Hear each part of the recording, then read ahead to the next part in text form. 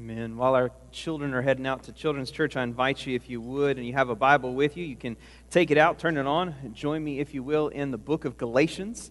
Galatians is there in your New Testament, and we are going to be finishing out chapter 2 together this morning. If you're a guest with us, I just want to take a moment and just say a special welcome to you. My name is Will. I get the privilege to serve as pastor here, and I'm excited that you're with us. Hopefully on your way in, you should have gotten maybe a gift bag that has a Connect card in that. We would love for you to fill that out, leave it in your seat when you leave, that we might know how we can better connect with you in ministry.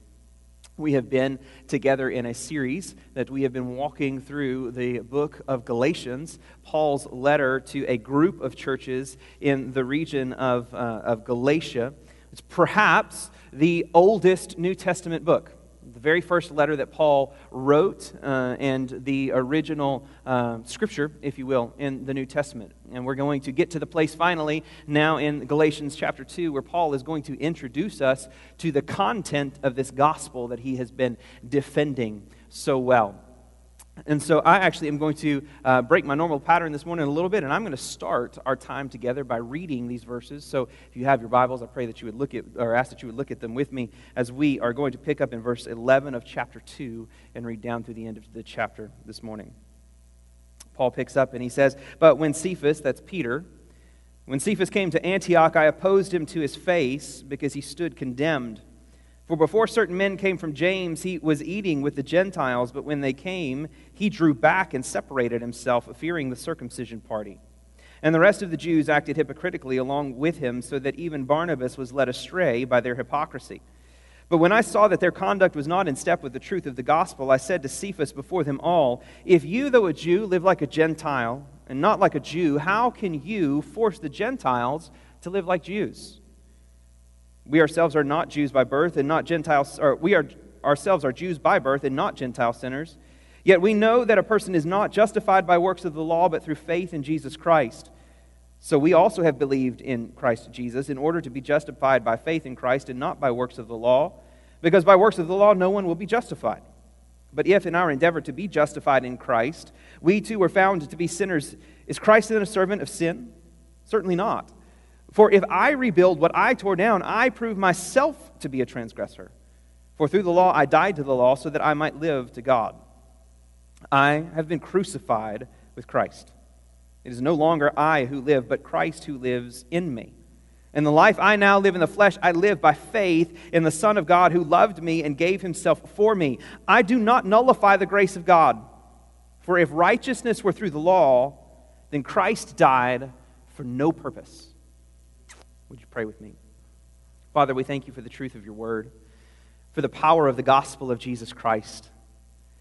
Holy Spirit, I pray that right here, right now, you would take hold of each and every one of our hearts, mine first and foremost, our minds, our spirits, that we might bring you glory and honor, eliminating every distraction, expose every sin. Search us, O Lord, and know our hearts.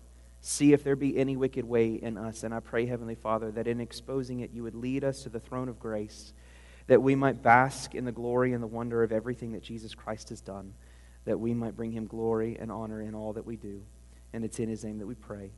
Amen and amen. When we come to Scripture, Scripture is meant to be both kind of a mirror and a window, if you will. It's a mirror to show a reflection of our hearts, to show us who we really are. Not who we think we are, but who we really are. And at the same time, it's meant to be a window that allows us to look beyond the world that we can see, that we might behold out of the Word of God the nature of God himself. That we might see God, if you will, in a sense, that we might understand God, and then we might respond to God as he deserves, and that is worship. And that really and truthfully is the goal of every single time that I stand here and preach. It's to look into the Word of God, to expose our faults and our failures, our fallen condition, if you will, of our hearts and the world that's around us, and then look at Scripture and allow Scripture to expose God and his power and his might and his majesty, particularly through Jesus Christ, because Jesus, according to Luke 24, says that all Scripture is ultimately about him and what he has done for us, and an exposing of the gospel and our need for the gospel. And in seeing ourselves for who we are, seeing God for who he is, And being moved towards the gospel to surrender in humility, we worship God as a response. That's what is supposed to distinguish the preaching experience from the teaching experience. Is preaching is aimed for worship. Teaching is aimed for understanding. And so when I try to preach, I want to study the God's Word in such a way that I can see or find that fallen condition that is being exposed in God's Word, so that we might find how Jesus is then the answer to what is broken inside of us. Sometimes that can be really difficult in the passage of Scripture, and I have to prayerfully seek, God, what is this exposing in my heart and in our hearts? Sometimes, like today, it's really easy, because it's just right there on the pages of Scripture. What's the problem in this passage of Scripture? One word: hypocrisy. Right? Paul, at this point in the letter to the Galatians, in the first 2 chapters, we've outlined kind of a broad outline of the book, just to bring you up, that the first 2 chapters of Galatians, Paul is defending, if you will, the authority of his gospel. He's declared that the source of his gospel is not any man, but is God himself. And it resulted in a transformation of his life, if you'll remember. And then there is the further proof that when Paul, who was not trained by the original apostles, came to the Jerusalem church, we saw this last week, that they added nothing to his gospel, to the content of the message that he preached. And so when you've got these 2 separate traditions, if you will, that come together and they're both identical, that's further evidence that this thing is from God. And we saw last week the tendency that we have sometimes to build barriers around our fellowship in the gospel, and the need that we have to focus on gospel issues first and foremost, and that's the standard of our fellowship. Well, Paul immediately rolls right into these verses, and we see what happens when someone builds a barrier around the fellowship of Christians that isn't gospel-centered. It leads to division. It leads to a breakdown of the fellowship. And so Paul confronts Peter himself with his hypocrisy and the hypocrisy of those who followed him, even Barnabas.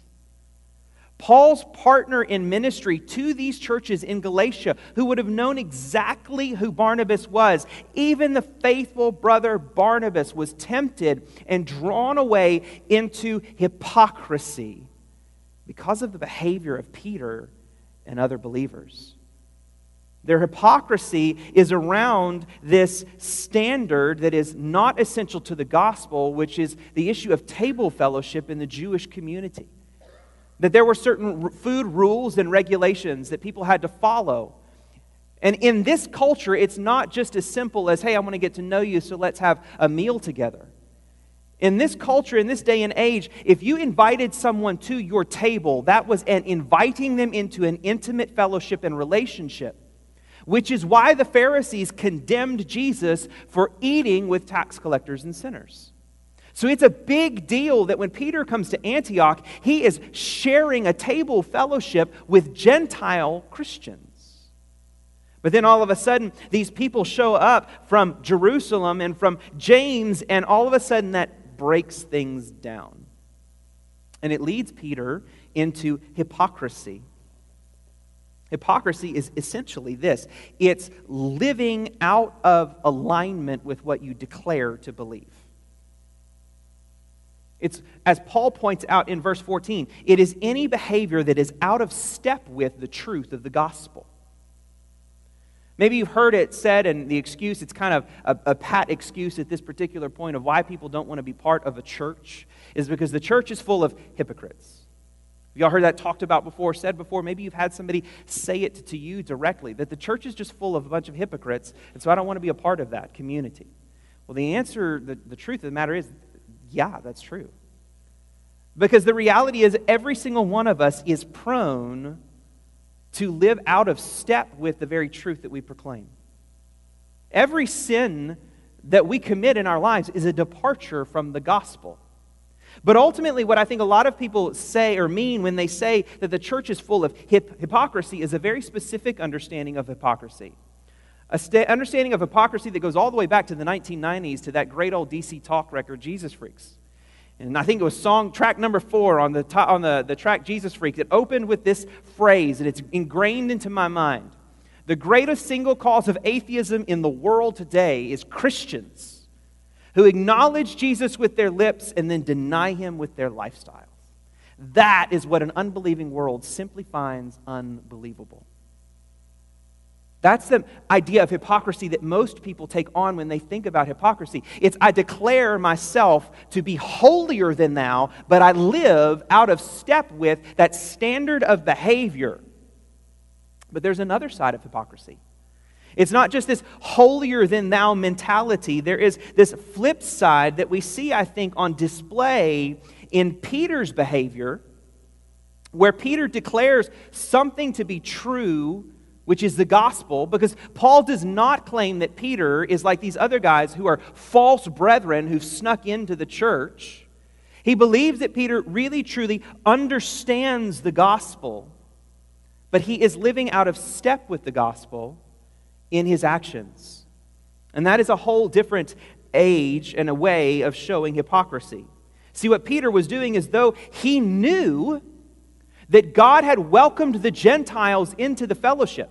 Go back to Acts chapter 10, where Peter had his encounter with God, where God declared to him 3 separate times, don't you dare say something is unclean that I have said is clean.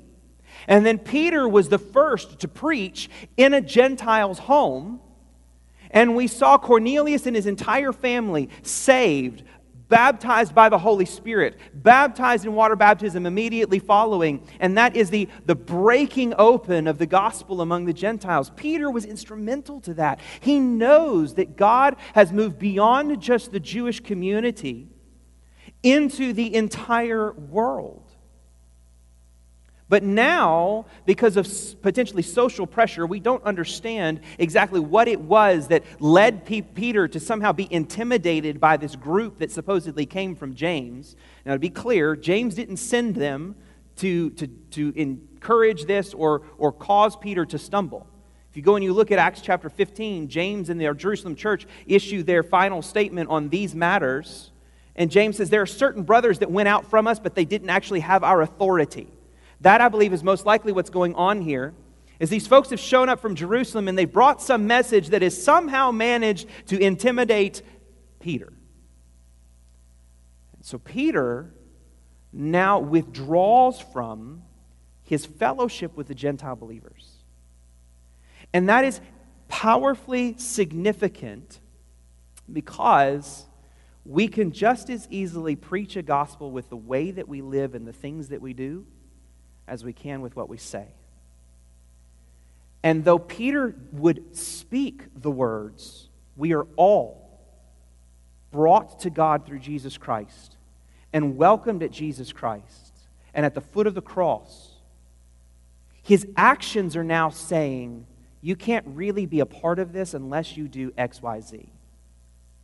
His actions are saying one thing, his words are saying another. And the truth of the matter is, brothers and sisters, that is the heart of hypocrisy. And the fruit of hypocrisy is that it, 1, damages the integrity of the gospel, and 2, damages the integrity of the gospel community, the church, as it creates division among us over secondary and tertiary issues.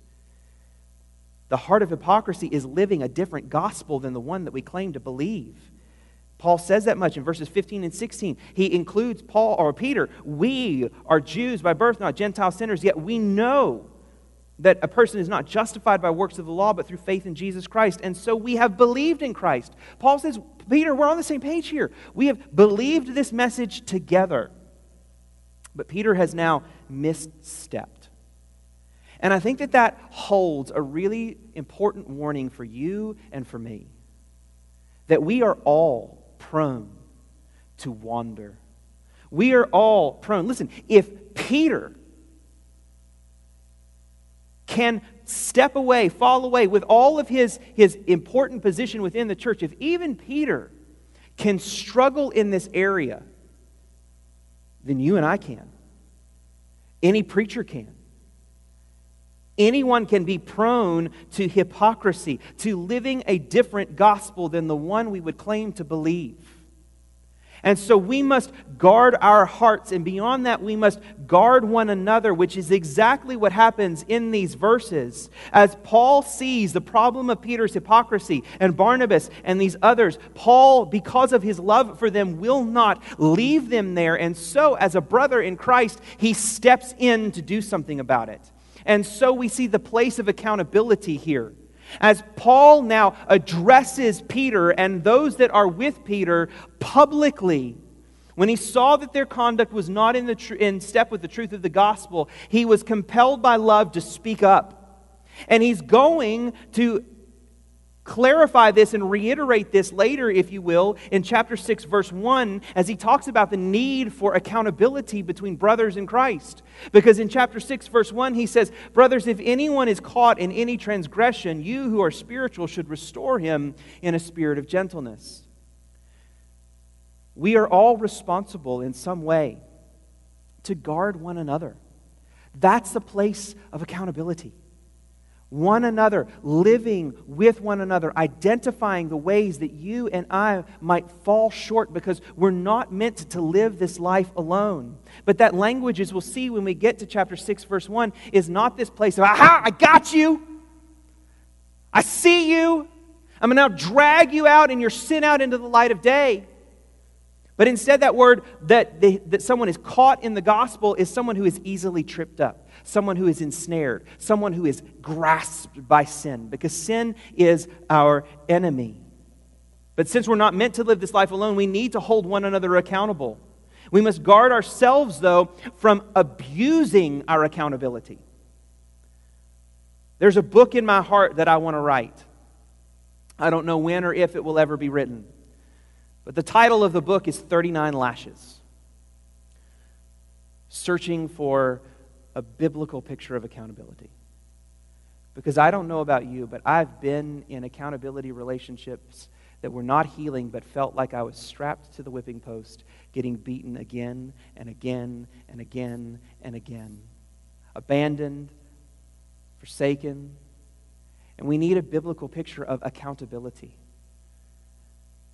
Because it's easy for us to abuse accountability, but Paul's example in these verses shows us some good picture of what it is and how we should go about holding one another accountable. First, as Paul sees this, Paul addresses this problem in the most appropriate venue or most appropriate sphere. See, Peter's straying from the gospel was a public straying from the gospel, and it was something that was affecting the entire fellowship. And there were other leaders within the church who were following after Peter, and so the fellowship of the church was breaking down, and people were struggling. And so what does Paul do? Since it is a public sin, Paul addresses it publicly. We talked last week about the fact that there is an irreducible minimum of the truth of the gospel of Jesus Christ. And it is our responsibility to guard the truth of the gospel of Jesus Christ. So where and when we find others who are teaching gospels that are less than that, or who are adding to it, it is our responsibility as believers to safeguard that, to hold one another accountable, to address that, to identify that, and not be ashamed or afraid to address even our leaders. Can you imagine how intimidating it would have been for Paul, the one who is at one time persecuting the church, to now publicly stand up and correct Peter, the one that Jesus said, "You are Peter, and upon this rock I will build my church," because of his first confession of Jesus as the Messiah. And nevertheless, Paul, because of the power and the truth of the gospel, is compelled to hold even Peter accountable. And so we must be willing as brothers and sisters to step into that place and approach one another in love, but in an affirmation of the truth of the gospel. And there are some pastors, though, I believe, who have abused this type of accountability. Hear horror stories all the time of pastors who've had the audacity in the middle of a Sunday morning sermon to name a church member and call them out for their sin. Private sins. And there's a lot of damage that has been done to people's lives because of an abuse of this principle of holding one another accountable. A rule of thumb, brothers and sisters, is that the sphere of repentance should only be as large as the sphere of the offense. Where and when I misspeak or am offensive or am wrong from this platform, I am honor-bound and scripture-bound to publicly repent, which I have done before. Where there's private sin in our lives, there is a place where we are to address that privately unless it gets to the point, Matthew chapter 18, where we have to bring it publicly because of a refusal to repent. So Paul addresses this in the most appropriate sphere, in the most appropriate manner. But the other thing is that Paul rebukes Peter not with standards that would heap shame upon Peter, but with the truth of the gospel itself. Paul's message to Peter is not that Peter needed to act better, do better, be better. Instead, his rebuke to Peter is, Peter, you need to believe better. Because every breakdown when it comes to hypocrisy is ultimately a failure to fully embrace and believe the gospel. To be in love with Jesus and to recognize what he has done. And so as Paul comes to Peter with the content of the gospel, with the truth claims of the gospel. He reminds Peter what it is that Peter actually believes and shows him the disconnect between his internal belief and his external behavior. And that is what you and I need when it comes to accountability. It's not someone who comes in and heaps shame upon shame and beats us over the head with a standard of behaviors, but it's instead someone who comes to us and reminds us of the beauty of the gospel and asks us, will you now believe this? And let this transform your heart, and a transformed heart will change your behavior. That's the love that compels us. Is to come back to and remind us of the truth and the beauty and the power and the priority of the gospel. The power of accountability is ultimately rooted in the gospel. Paul doesn't come to Peter as an authority in the church to correct him. Paul comes simply based upon the content of the gospel. Just as the last week we said that Paul was not called to Jerusalem. He didn't go to Jerusalem because the church summoned him. Instead, he went because of God's authority over him to send him. In the same way, Paul doesn't come to Peter as the bishop or the senior pastor of the First Baptist Church of Antioch and say, because of my authority, I'm going to confront you. No, Paul simply comes to him based upon the gospel. That's the source of his authority, to confront Peter. And so as he confronts Peter, he then flows almost seamlessly right into a recitation of the content of his gospel. And he brings the gospel to the place of first priority. At this point, it's not about Peter's failures and his behaviors or anything else. Instead, Paul elevates the priority of the gospel by reminding you and me. And this serves, if you will, as the conclusion to the first two chapters and the transition into chapters 3 and 4, where Paul is going to build upon what he explains here as he introduces the gospel. Paul hammers home the heart of the gospel that he proclaimed in verses 15 and 16. Particularly 16, we know that a person is not justified by works.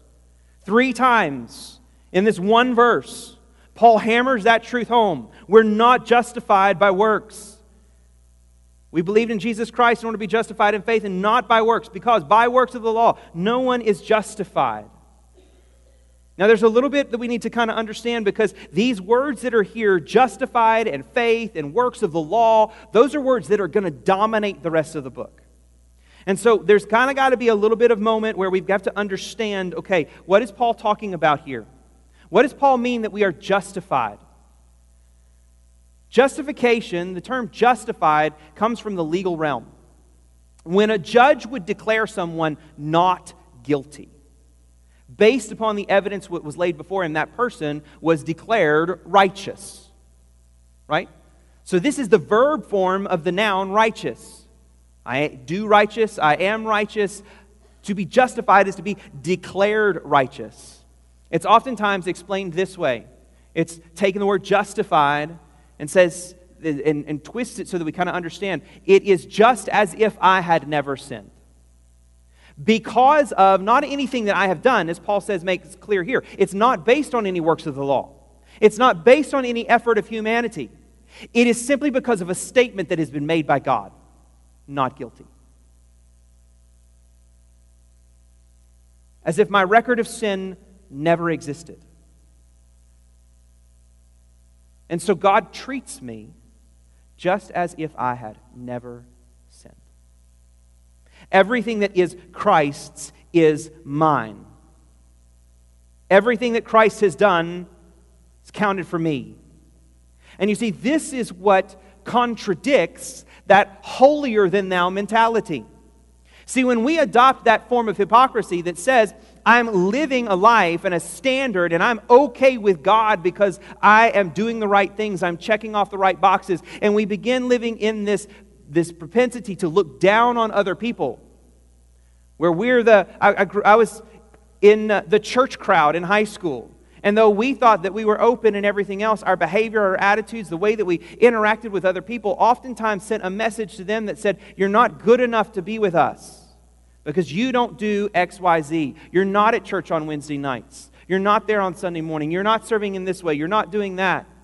And it's this holier-than-thou group that walks around. But what the gospel of Jesus Christ does is it bursts that bubble wide open and it just explodes all over the place. Because the truth of the matter is, there is no such thing as a record of righteousness that makes us okay with God. My standard of righteousness and the things that I do in this life are not somehow going to make God more happy with me or pleased with me. It's not by the things that I've done. It's not by my works of the law. Instead, despite of my best efforts, my record of good deeds ultimately before the Lord is worthless. And that's what Paul seems to communicate in these verses as he talks about himself and Peter. We were Jews, the recipients of all of the good promises and the covenant promises of God.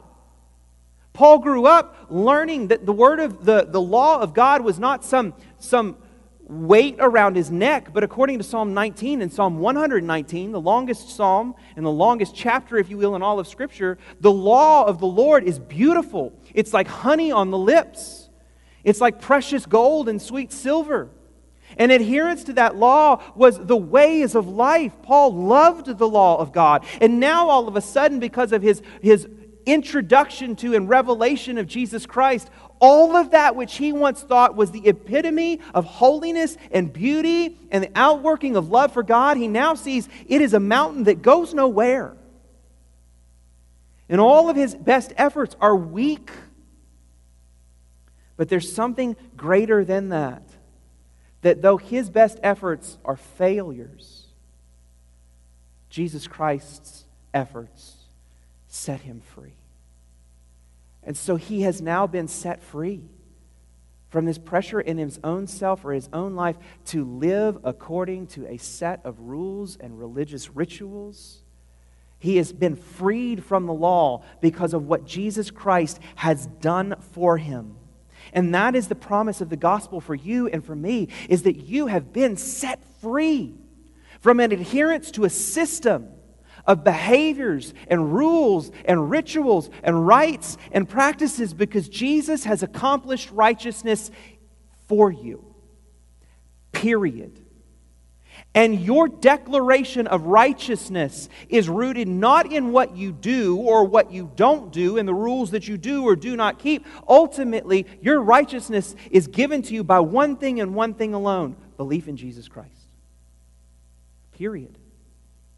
Belief in Jesus Christ is the basis of our justification. And so when we believe that Jesus has done everything necessary for our salvation and we are justified in Christ, and that there is nothing that I can do today that is somehow going to indebt God or make God in my debt, make Him love me more, or make Him love me less, I'm free. I'm free to live my life in faith. Now, the tendency when we understand grace, that I am now free because of what Jesus has done for me, and set free from any standard or system of rules and behaviors and rituals, etc., the tendency is to sometimes think, well, then I can just do whatever I want. And the truth of the matter is, if that's not the response we get or I get when I preach grace, I haven't preached a biblical view of grace. Because Paul anticipates that response every single time that he talks about grace.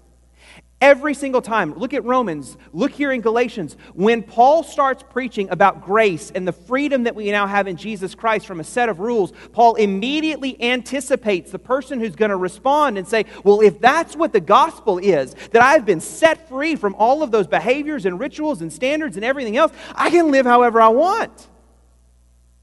That is the standard of Paul's explanation of grace. That grace just results in this licentious lifestyle that I can do whatever I want because I am fully forgiven and set free. But that is the other side of the coin of hypocrisy. Hypocrisy on the one side is living this holier-than-thou lifestyle. Hypocrisy on the other side is to proclaim my faith in Jesus Christ, who is holy and perfect and righteous and everything else, and then doing whatever I want. Saying that I believe one thing, but living in a way that blows that out of the water. Living in sin. And so Paul goes on in verses 17 and beyond to say, listen, what happens if I then begin to sin? He's most directly addressing the challenge of his opponents in the argument that was made to convince Peter and the others to break their fellowship. You see, it seems like the accusation was, hey, listen, Peter, you're taking your freedom too far. So in taking your freedom too far, we've been set free in Jesus. Jesus has justified us, everything else. But now you're turning your back on all of the standards of righteousness of the Old Testament. You're taking your freedom too far, Peter. And so Peter, being intimidated by that, begins to pull back and break down the fellowship. Because they're claiming that now, Peter, because you're taking your freedom too far, you're actually making Jesus an approver of your sin. That's not what but Paul corrects that with the part of the gospel that says Jesus has forgiven us and set us free, but now, because I have died to myself, Jesus lives in me. Right? Paul says it's not possible for Jesus to be a servant of sin. Because if I rebuild the structures of sin, who is responsible for that? Me and me alone. Period. Jesus doesn't build structures of sin in our lives. Instead, He set us free. And now, those who have been set free from Jesus Christ, we have been crucified with Christ. Such that it is no longer I who live, but Jesus who now lives in me. It is both and. He has set me free from the standard, and He now indwells me by the power and the presence of His Holy Spirit, such that I am now able, freed to live the standards of God because of Christ's presence and power in me. So here's the thing, that what Paul gets to, when I fail, Jesus' sacrifice is there for me. And He gets the glory for my forgiveness.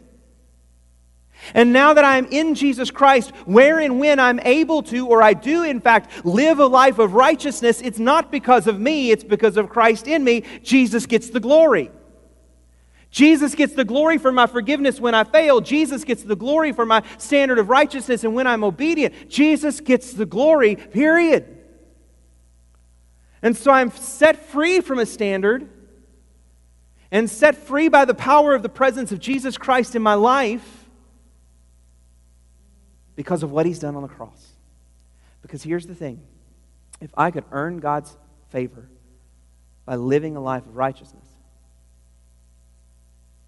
or if I could please God by adhering to a standard of righteousness, then why did Jesus have to show up at all? He's unnecessary if I can do anything in my own strength.